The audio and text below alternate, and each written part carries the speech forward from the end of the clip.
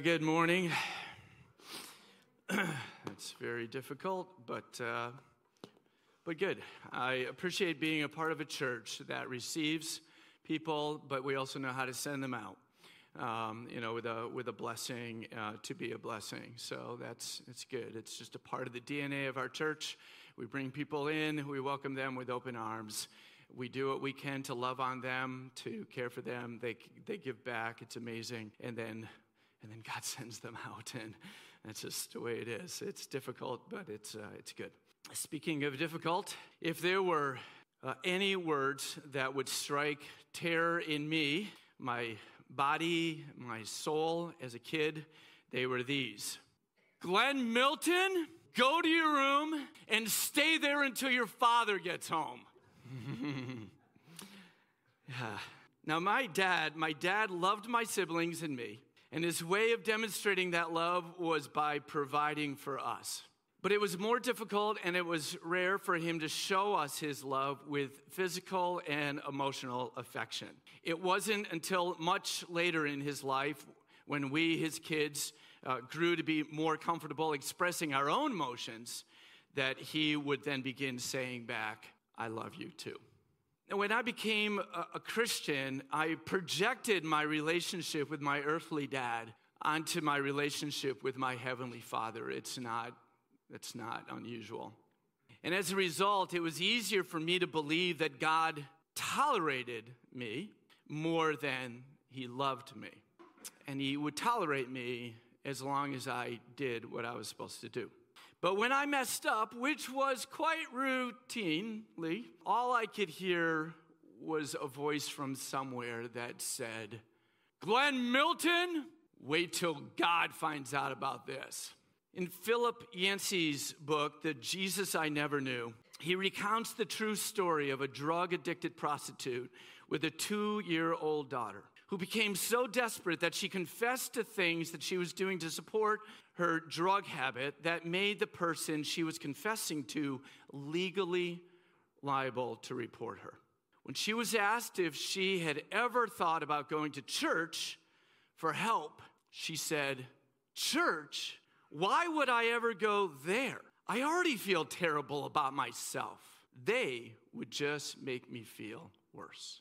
So I shared these stories with you, my own, and this one from Yancey's book, not because they represent what's true about our Heavenly Father, thank God, or hopefully what's true about churches like ours, thank God, but because they are actually true experiences that have significantly influenced thoughts and opinions and feelings about God and about his people. My guess is that you know people who, because of life situations, because of poor parenting perhaps, because of what they've seen or heard from others, or any number of other reasons, that they have become confused and have developed a false understanding of God's deep and profound love for them.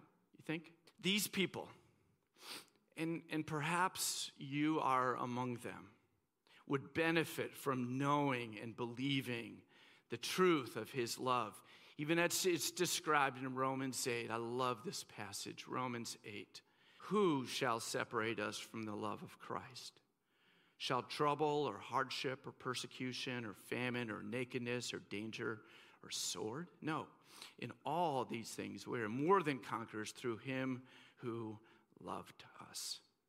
For I'm convinced that neither death nor life, neither angels nor demons, neither the present nor the future, nor any powers, neither height nor depth, nor anything else in all creation will be able to separate us from the love of God that is in Christ Jesus our Lord.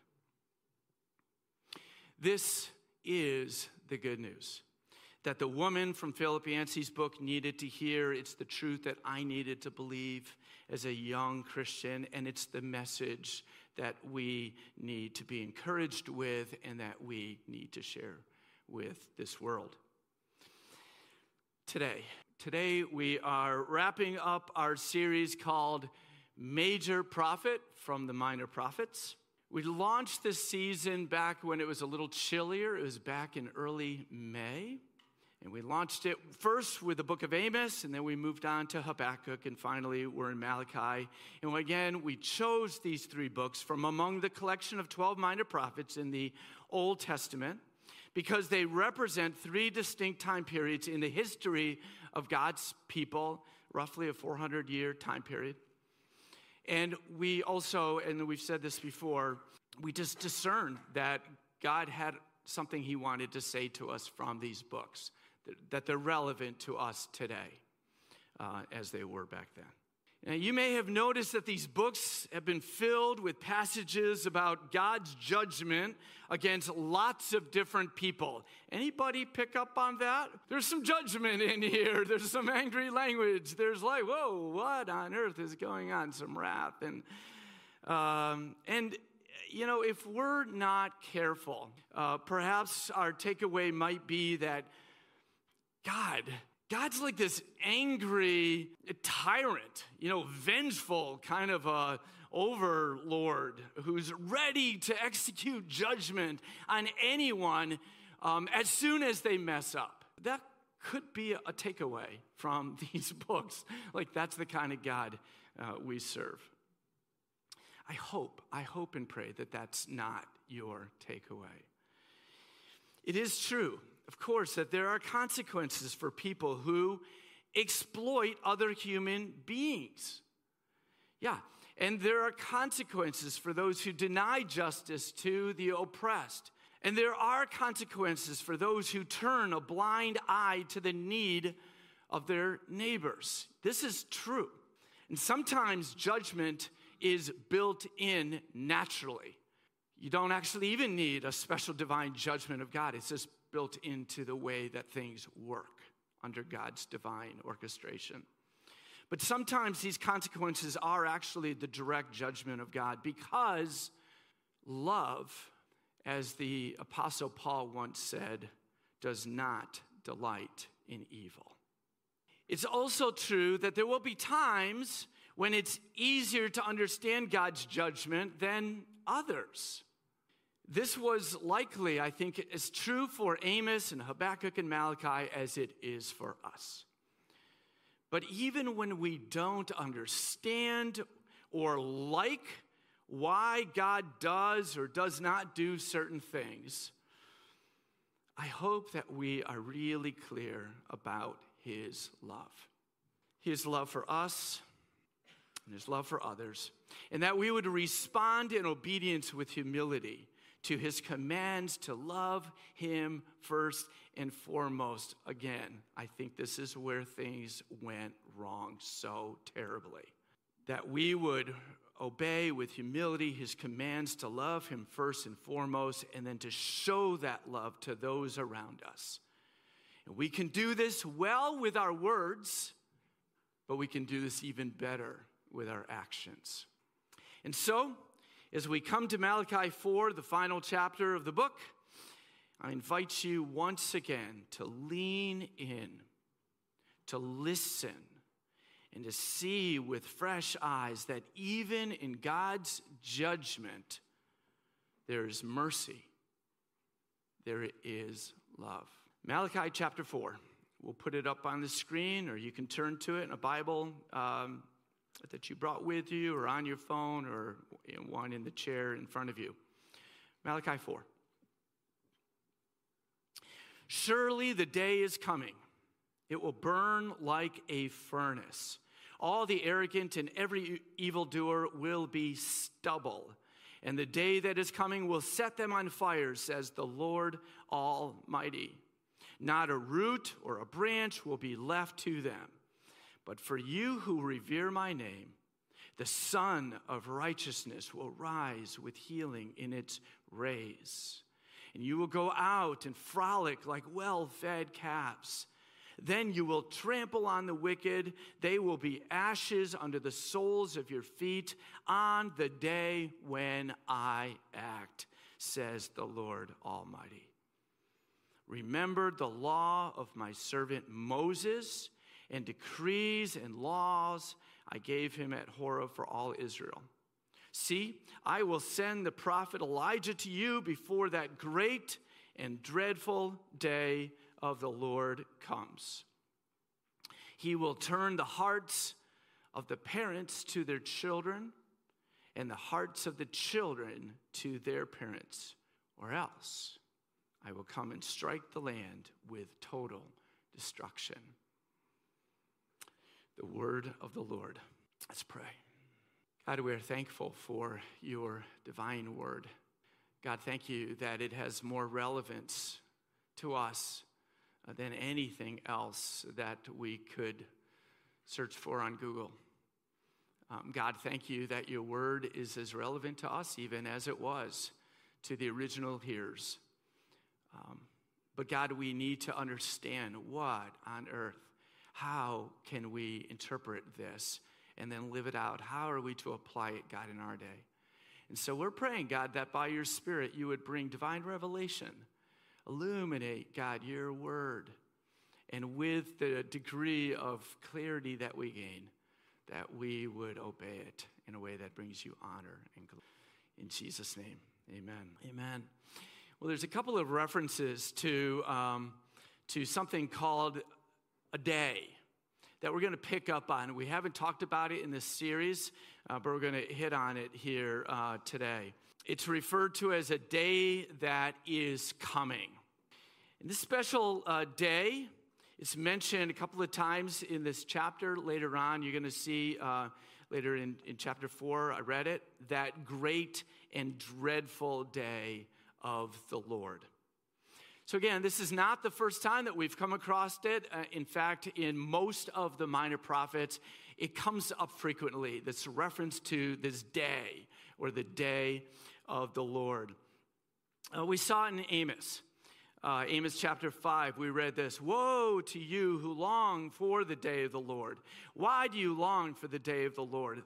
That day will be darkness, not light. It will be as though a man fled from a lion only to meet a bear, as though he entered his house and rested his hand on the wall only to have a snake bite it. Will not the day of the Lord be darkness, not light, pitch dark without a ray of brightness?" That was Amos 5. And then Habakkuk makes a reference to a day. He wrote, "I heard and my heart pounded, my lips quivered at the sound. Decay crept into my bones and my legs trembled. Yet I will wait patiently for the day of calamity to come on the nation invading us." And then again, Malachi. We've already seen the day of the Lord referenced in our study of Malachi in chapter 3, verse 2. It talks about the day of his coming.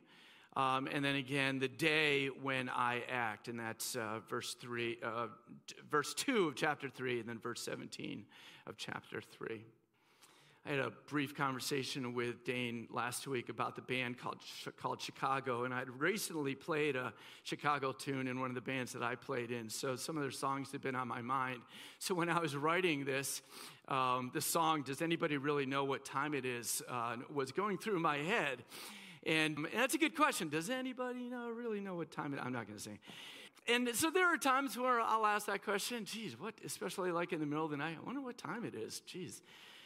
But given that these books, these prophetic books, as I said, were written over a 350 to 400 year time span, my question today is, does anybody really know what day the day of the Lord is? See what I did there?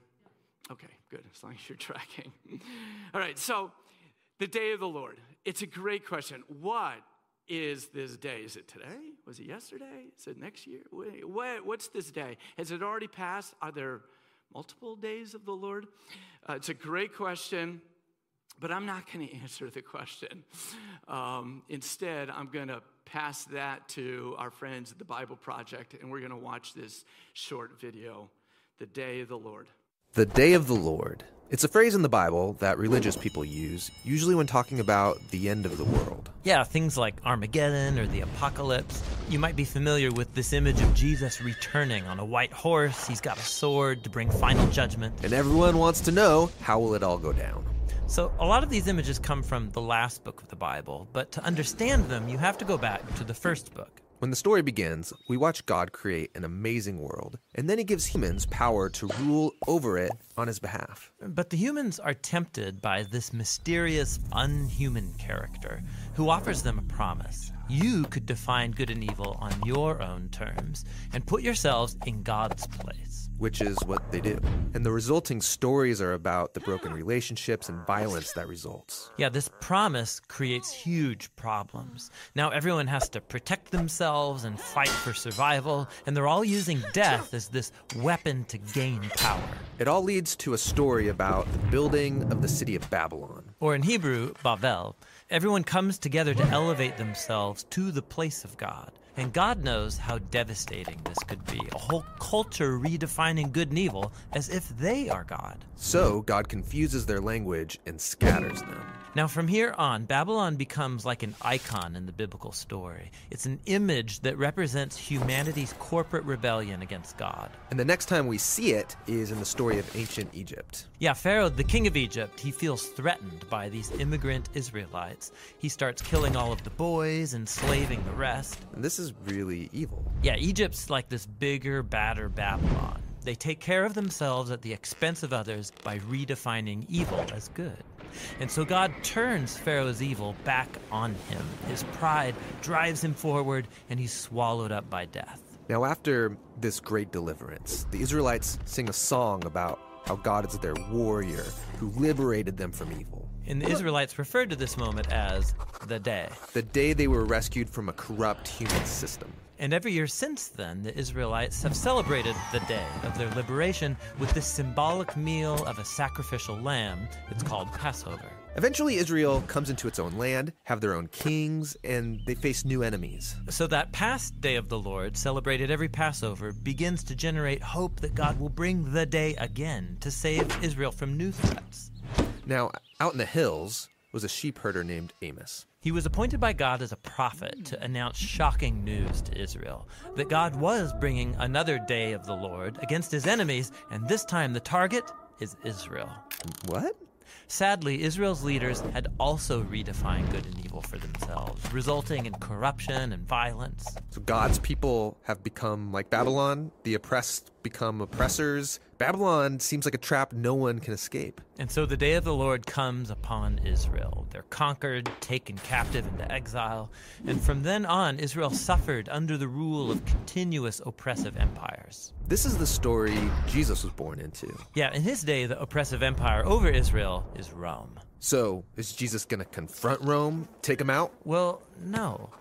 Jesus saw the real enemy as that mysterious, unhuman evil. The evil that's lured Babylon, Egypt, Rome, Israel. All humanity has given in to evil's promise of power. This is what Jesus resisted alone in the wilderness when he was tempted to exploit his power for self-interest. But he didn't. And after that, he started to confront the effects of evil on others. Yeah, he started saying that he was going to Jerusalem for Passover for a final showdown to confront the evil of Israel and Rome by dying. Dying? I mean, that feels like losing. Jesus was going to let evil exhaust all of its power on him, using its only real weapon, death. Jesus knew that God's love and life were even more powerful, that he could overcome evil by becoming the Passover lamb, giving his life in an act of love. And something changed that day. When Jesus defeated evil, he opened up a new way for anyone to escape from Babylon and discover this new kind of power, this new way of being human. Okay, so something changed. But the power of evil is still alive and well, and we keep building new versions of Babylon. Right. And so the last book of the Bible, the Revelation, points to the future and final day of the Lord. It's when God's kingdom comes to confront Babylon the Great, this image of all the corrupt nations of the world. Yeah, this is it. Armageddon, final judgment. How is Jesus gonna finish off evil? Well, that's not how you'd expect. In the Revelation, the victorious Jesus is symbolized by a sacrificial bloody lamb. And then when Jesus does arrive in the end, riding his white horse to confront evil, he's bloody before the battle even starts. Pre-bloodied? That's a strange image. Yeah, it's because Jesus isn't out for our blood. Rather, he overcame with his blood when he died for his enemies. And the sword is in his mouth. It's a symbol of Jesus' authority to define good and evil and hold us accountable when he brings final justice once and for all. And so, in the meantime, the day of the Lord is an invitation to resist the culture of Babylon. And it's a promise that God will one day free our world from corruption and bring about the new things that he has in store. Amen. I appreciate the work that the Bible Project does. You can search for that on YouTube, The Day of the Lord, if you want to watch it again. It's packed full of important theological principles, actually, and really, really good. So the Day of the Lord, just sort of in summary, it's a reference to a specific time period when God executes judgment against those bent on doing evil and rebellion against him and his commandments. And actually, as we heard, there's been multiple versions of this Day of the Lord, days, periods, times of judgment against evil. It's also when God exonerates those who are seeking to do right, upholding his justice as they live in humble obedience to his commands. And it's for this reason, perhaps, that Malachi refers to this day as being both great and dreadful. There's multiple ways to think of that, but perhaps you could think of it as it's a great day for some. It's a dreadful day for others. Because I hope everyone hearing this message online or here today is actually seeking to honor God with both their words and with their actions.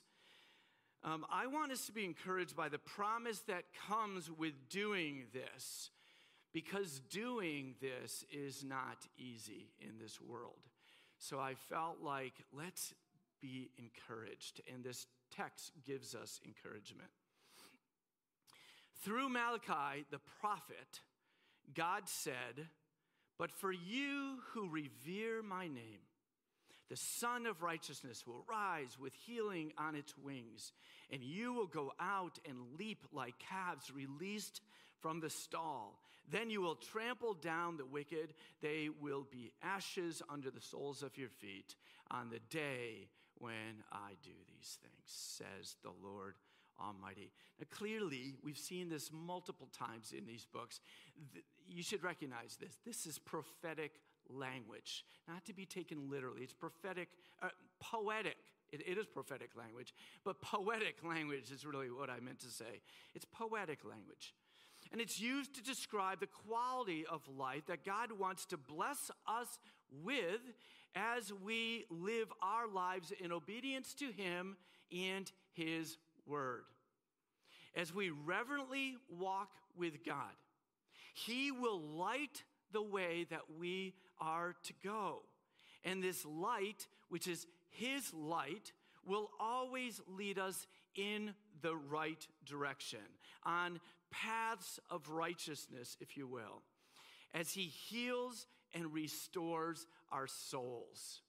Many of us have been on this path of righteousness for a long time, and we've experienced the healing and the restoration of our souls. Can I get an amen to that? Yeah, God has been good for those of us on this path of righteousness, and he is shedding his light as we journey on this path with him. It reminds me of Psalm 23. The Lord is my shepherd. I shall not want. He is the one who makes me lie down in green pastures. He leads me beside still waters. He restores my soul. He leads me in paths of righteousness for his name's sake. A few weeks ago, they're not here this morning, but I asked Lee and Paul what it means when a calf leaps. It's in the text. I'm not around cows very much, and I don't want to assume, I don't know, they're in pain, they're hungry, I don't know what the issue is. Why do calves leap? I didn't know, so I asked the kids. And they looked at me as if I was didn't know better, and I don't. So he said, it means that they're happy. Oh, okay, maybe I should have known that. As we remember the proverbial stalls of sin that we have been freed from by Christ, it's always right for us to express our gratitude to him. And leaping for joy is certainly appropriate. This reminds me of the lame man, which we're introduced to in Acts chapter 3, who's healed in the name of Jesus. And immediately he begins walking. But what else does he do? He leaps. Yeah, he's jumping around. He's leaping. And he's praising God. He can't stop it. It's like an uncontrollable, spontaneous reaction. And he's just simply worshiping God by walking and leaping. It's awesome. Did you know that singing isn't the only way that we can respond to God's goodness? This church used to be filled with leapers, jumpers, dancers, movers and shakers. There's a remnant. So I just appreciated the freedom that we all experienced in worship, and I would pray that we would never lose that freedom as we respond to our awesome God, that we would be free to worship the way that our soul is begging us to, and would our bodies respond. And if that means we move a foot or two, that's okay. That's fine here. Joyful jumping, I call it. All right, so the meaning behind trampling down the wicked, I wish I had an answer for you. I actually, it's not real clear to me what this means, and that's okay. There's lots of places in Scripture where I don't know, and this is one of them. I talked to Beverly about it, and she, of course, had a guess. She always does. She's smart that way. And she said, I think it maybe has something to do with disempowering evil with doing right. And she might be right about that interpretation. I really don't know. But I don't feel like I need to know what actually it means, because it's going to happen after God does something, and he hasn't done that yet. So when God does that thing, then I think then we'll know what it means. And I'm cool with that. I don't need to know now. Is that okay? So I kind of dodged that one. All right. But I do want us to not interpret that as we are to go around trampling on people right now. Let's wait until the Lord does what he's going to do, and then we'll take our cues from him. Rather, we know that in these days, what he's calling us to is actually to lift people up, right? To lift people up. And this is what we're to do. And we're to do this with the truth and the grace and the mercy and the love of our Lord Jesus Christ. And we're to do this while it is still day. Yeah. Last week, Aaron pointed out the reference to John the Baptist and to Jesus, and it's in the first verse of Malachi chapter 3. You can look at that if you'd like. And it's really remarkable when you stop to think about this, that here we are 400 years before the birth of John the Baptist and Jesus, and Malachi just like, oh, by the way, this is going to happen. 400 years. It's pretty remarkable. It's really insane. It's God. Chapter 4 in Malachi's last words, and the final words of God, by the way, that are recorded in the Old Testament, there's a reference again to John the Baptist, who would come in the spirit, we find out later, in the spirit of Elijah, to prepare the way of the Lord. Until then, they were instructed, and we saw this in Malachi 4, instructed just to remember, with the implied meaning to obey. It's always implied. When you remember God's word, it's always implied to obey the law of Moses as an expression of their love for God, and in obedience to bless all nations with the knowledge of his love. That was the reason why God had set them apart. So based on the pattern that we've observed for the last 400 years, from Amos to Malachi, based on the pattern that we saw God's people in for those 400 years, how well do you think they did for the next 400 years? I see some thumbs down, and sadly, you're right. Yeah. By time Jesus comes along, 400 years, this is how he had to describe, right, the state of Israel in his day. He said, "You hypocrites." Isaiah was right when he prophesied about you. "These people honor me with their lips, but their hearts are far from me. They worship me in vain. Their teachings are merely human rules." This was Jesus' assessment of the state of Israel in his time, 400 years after Malachi. Sadly, we know this, the history of the church has often followed the same pattern, right? So we certainly wouldn't want to compare ourselves too favorably. One of the difficulties of preaching through this series, honestly, has not been getting lost in the repeated patterns of disobedience to God and his command, which then led to a period of judgment, which was then followed by a degree of repentance, which then led to a time of relative peace and prosperity, followed by people thinking once again that they no longer needed God. How many times? It's difficult sometimes to keep track of it all. It was a pattern, and I'm going to shoot up this image. It's referred to as the cycle of Judges. This is a pattern that preceded long before Amos and the other minor prophets. In fact, over 500 years before Amos was written, Israel was in this period called the Judges, the period of the Judges, the time of the Judges. And because they were led by judges, it's before they began to appoint kings. In just the book of Judges, it's recorded at least 17 times when the Israelites went through that cycle that I described. 17 times around the circle in just 350 or so years. 17 times. So as you look at this pattern, my question is, does it look familiar? Well, have you ever seen it before? Have you ever known someone who's recognized their need for God, repented of their sin, enjoyed a time of joy and peace, celebrated their freedom in Christ, only to return to old habits which led them back to bondage of sin? Bondage to sin.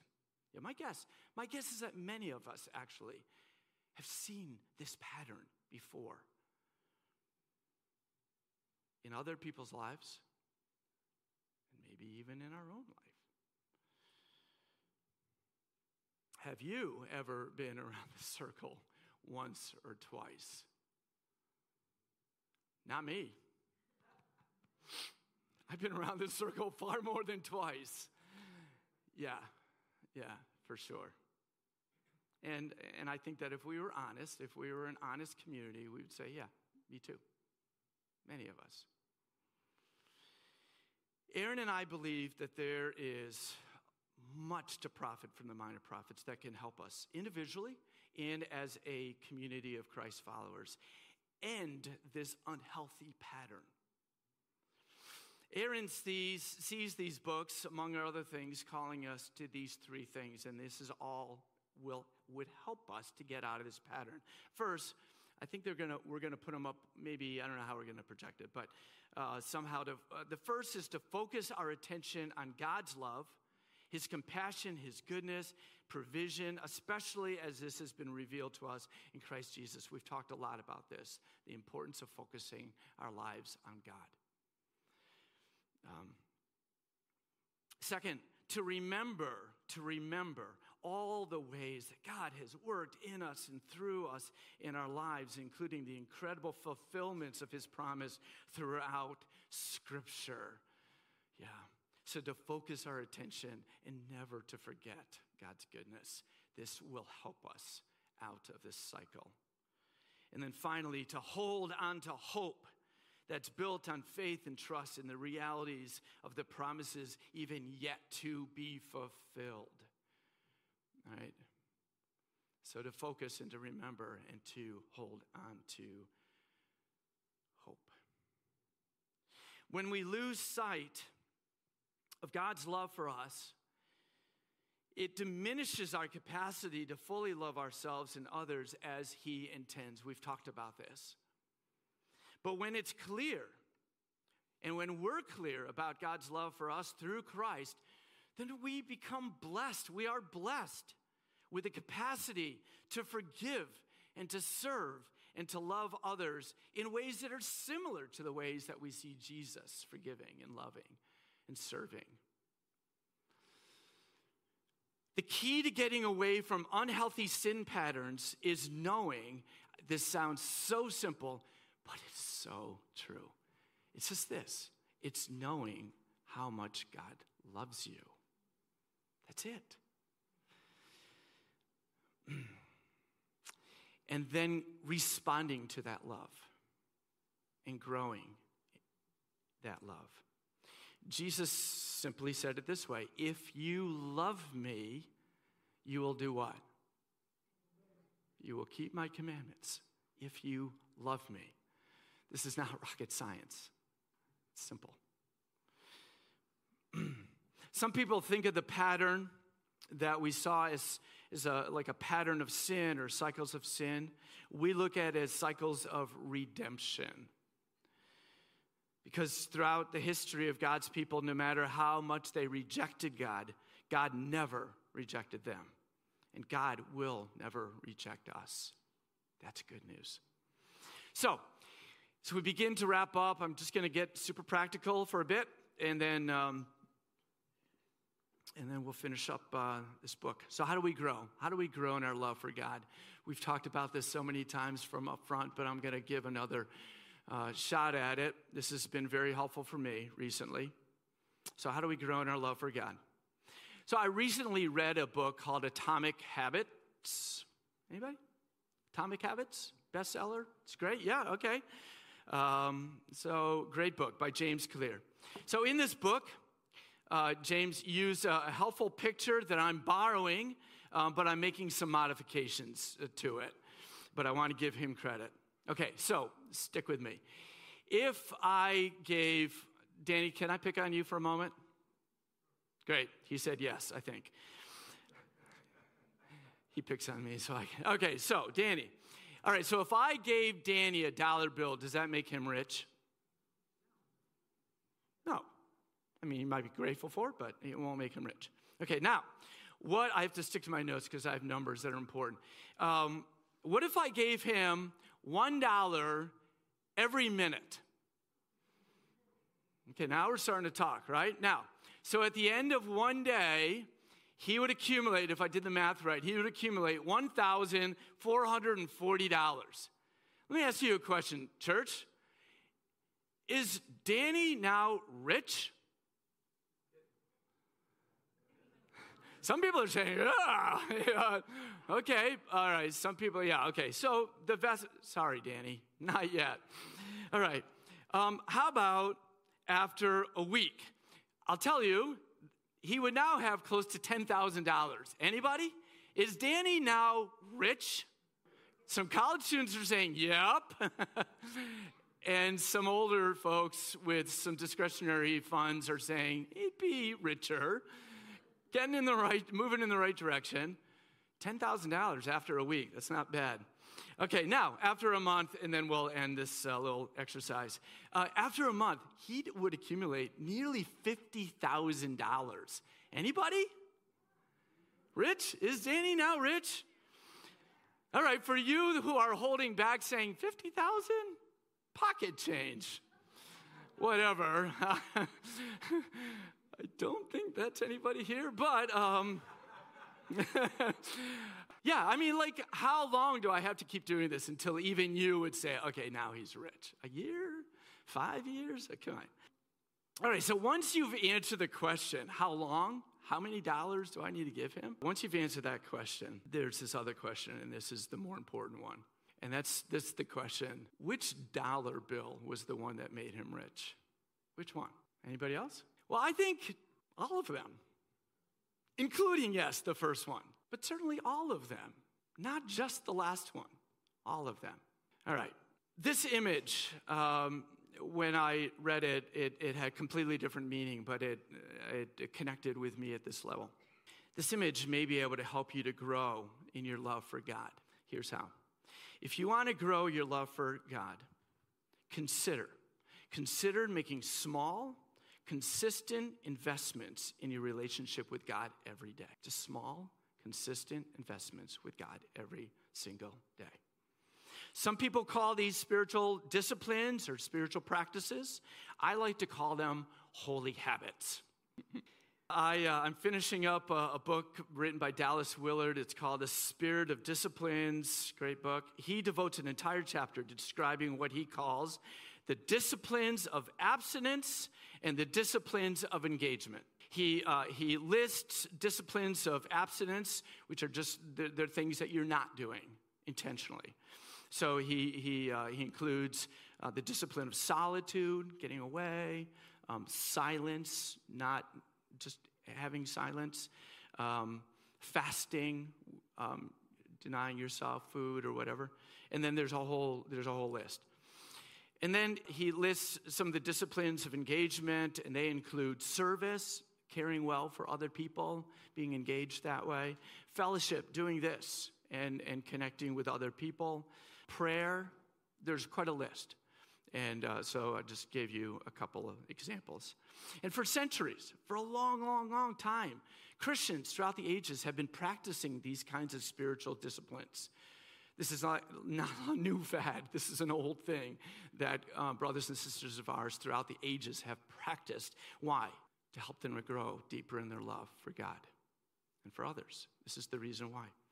So the goal to living this way isn't to add holy habits into your daily routine all at once. I'm going to read through the Bible tomorrow, and then I'm going to not eat for 6 months or whatever. No, don't. But we are discerning. We are wisely asking for direction and wisdom to choose one and to start with one, and then over time to begin introducing others into your daily and your monthly and your yearly routine. This is the idea that Dallas talks about. For some, this may look like beginning to invest 10 minutes a day reading the Bible. We encourage this.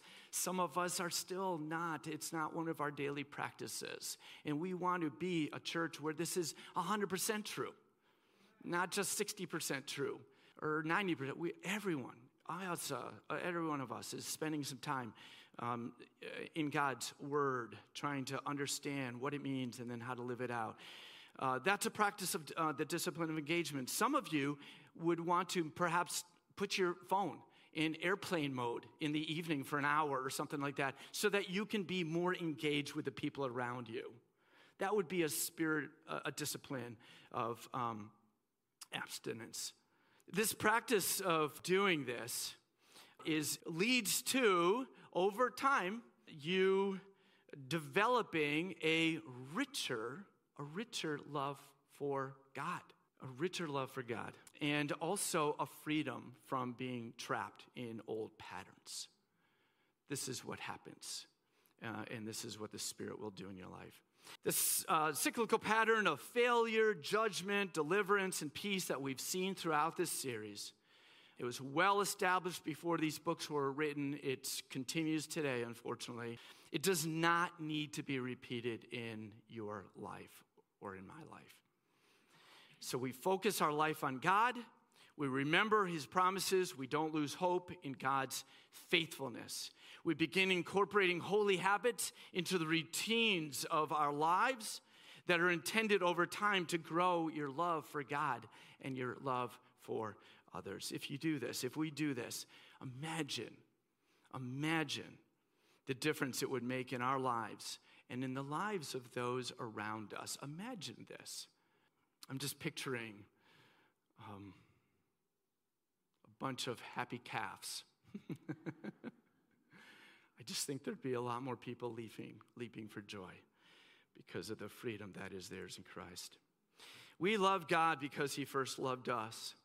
And it's because of his love that he sent his only son, Jesus, to demonstrate his love for us and to free us of our sin and the destructive patterns that we were trapped in. So throughout this series, which has been admittedly filled with lots of judgment and righteous anger, even in Malachi 4 we see it, we have been returning as a church community to the Lord's table. So I can ask Aaron and the servers and the musicians to come up at this time. We've been doing this weekly as a church community, receiving the Lord's supper together, the bread and the juice, which represent, of course, his body and his shed blood. And we do this as a way to remain focused on his love, to remember his promises, and renewing our hope in him as our protector, our deliverer, and our healer. This is the reason why we've been doing this every single week during this series. So once again, we get to prepare ourselves to receive this expression of God's love, even as we begin to prepare ourselves to going out and sharing this love with those that we meet, with our words, and more importantly, with our actions.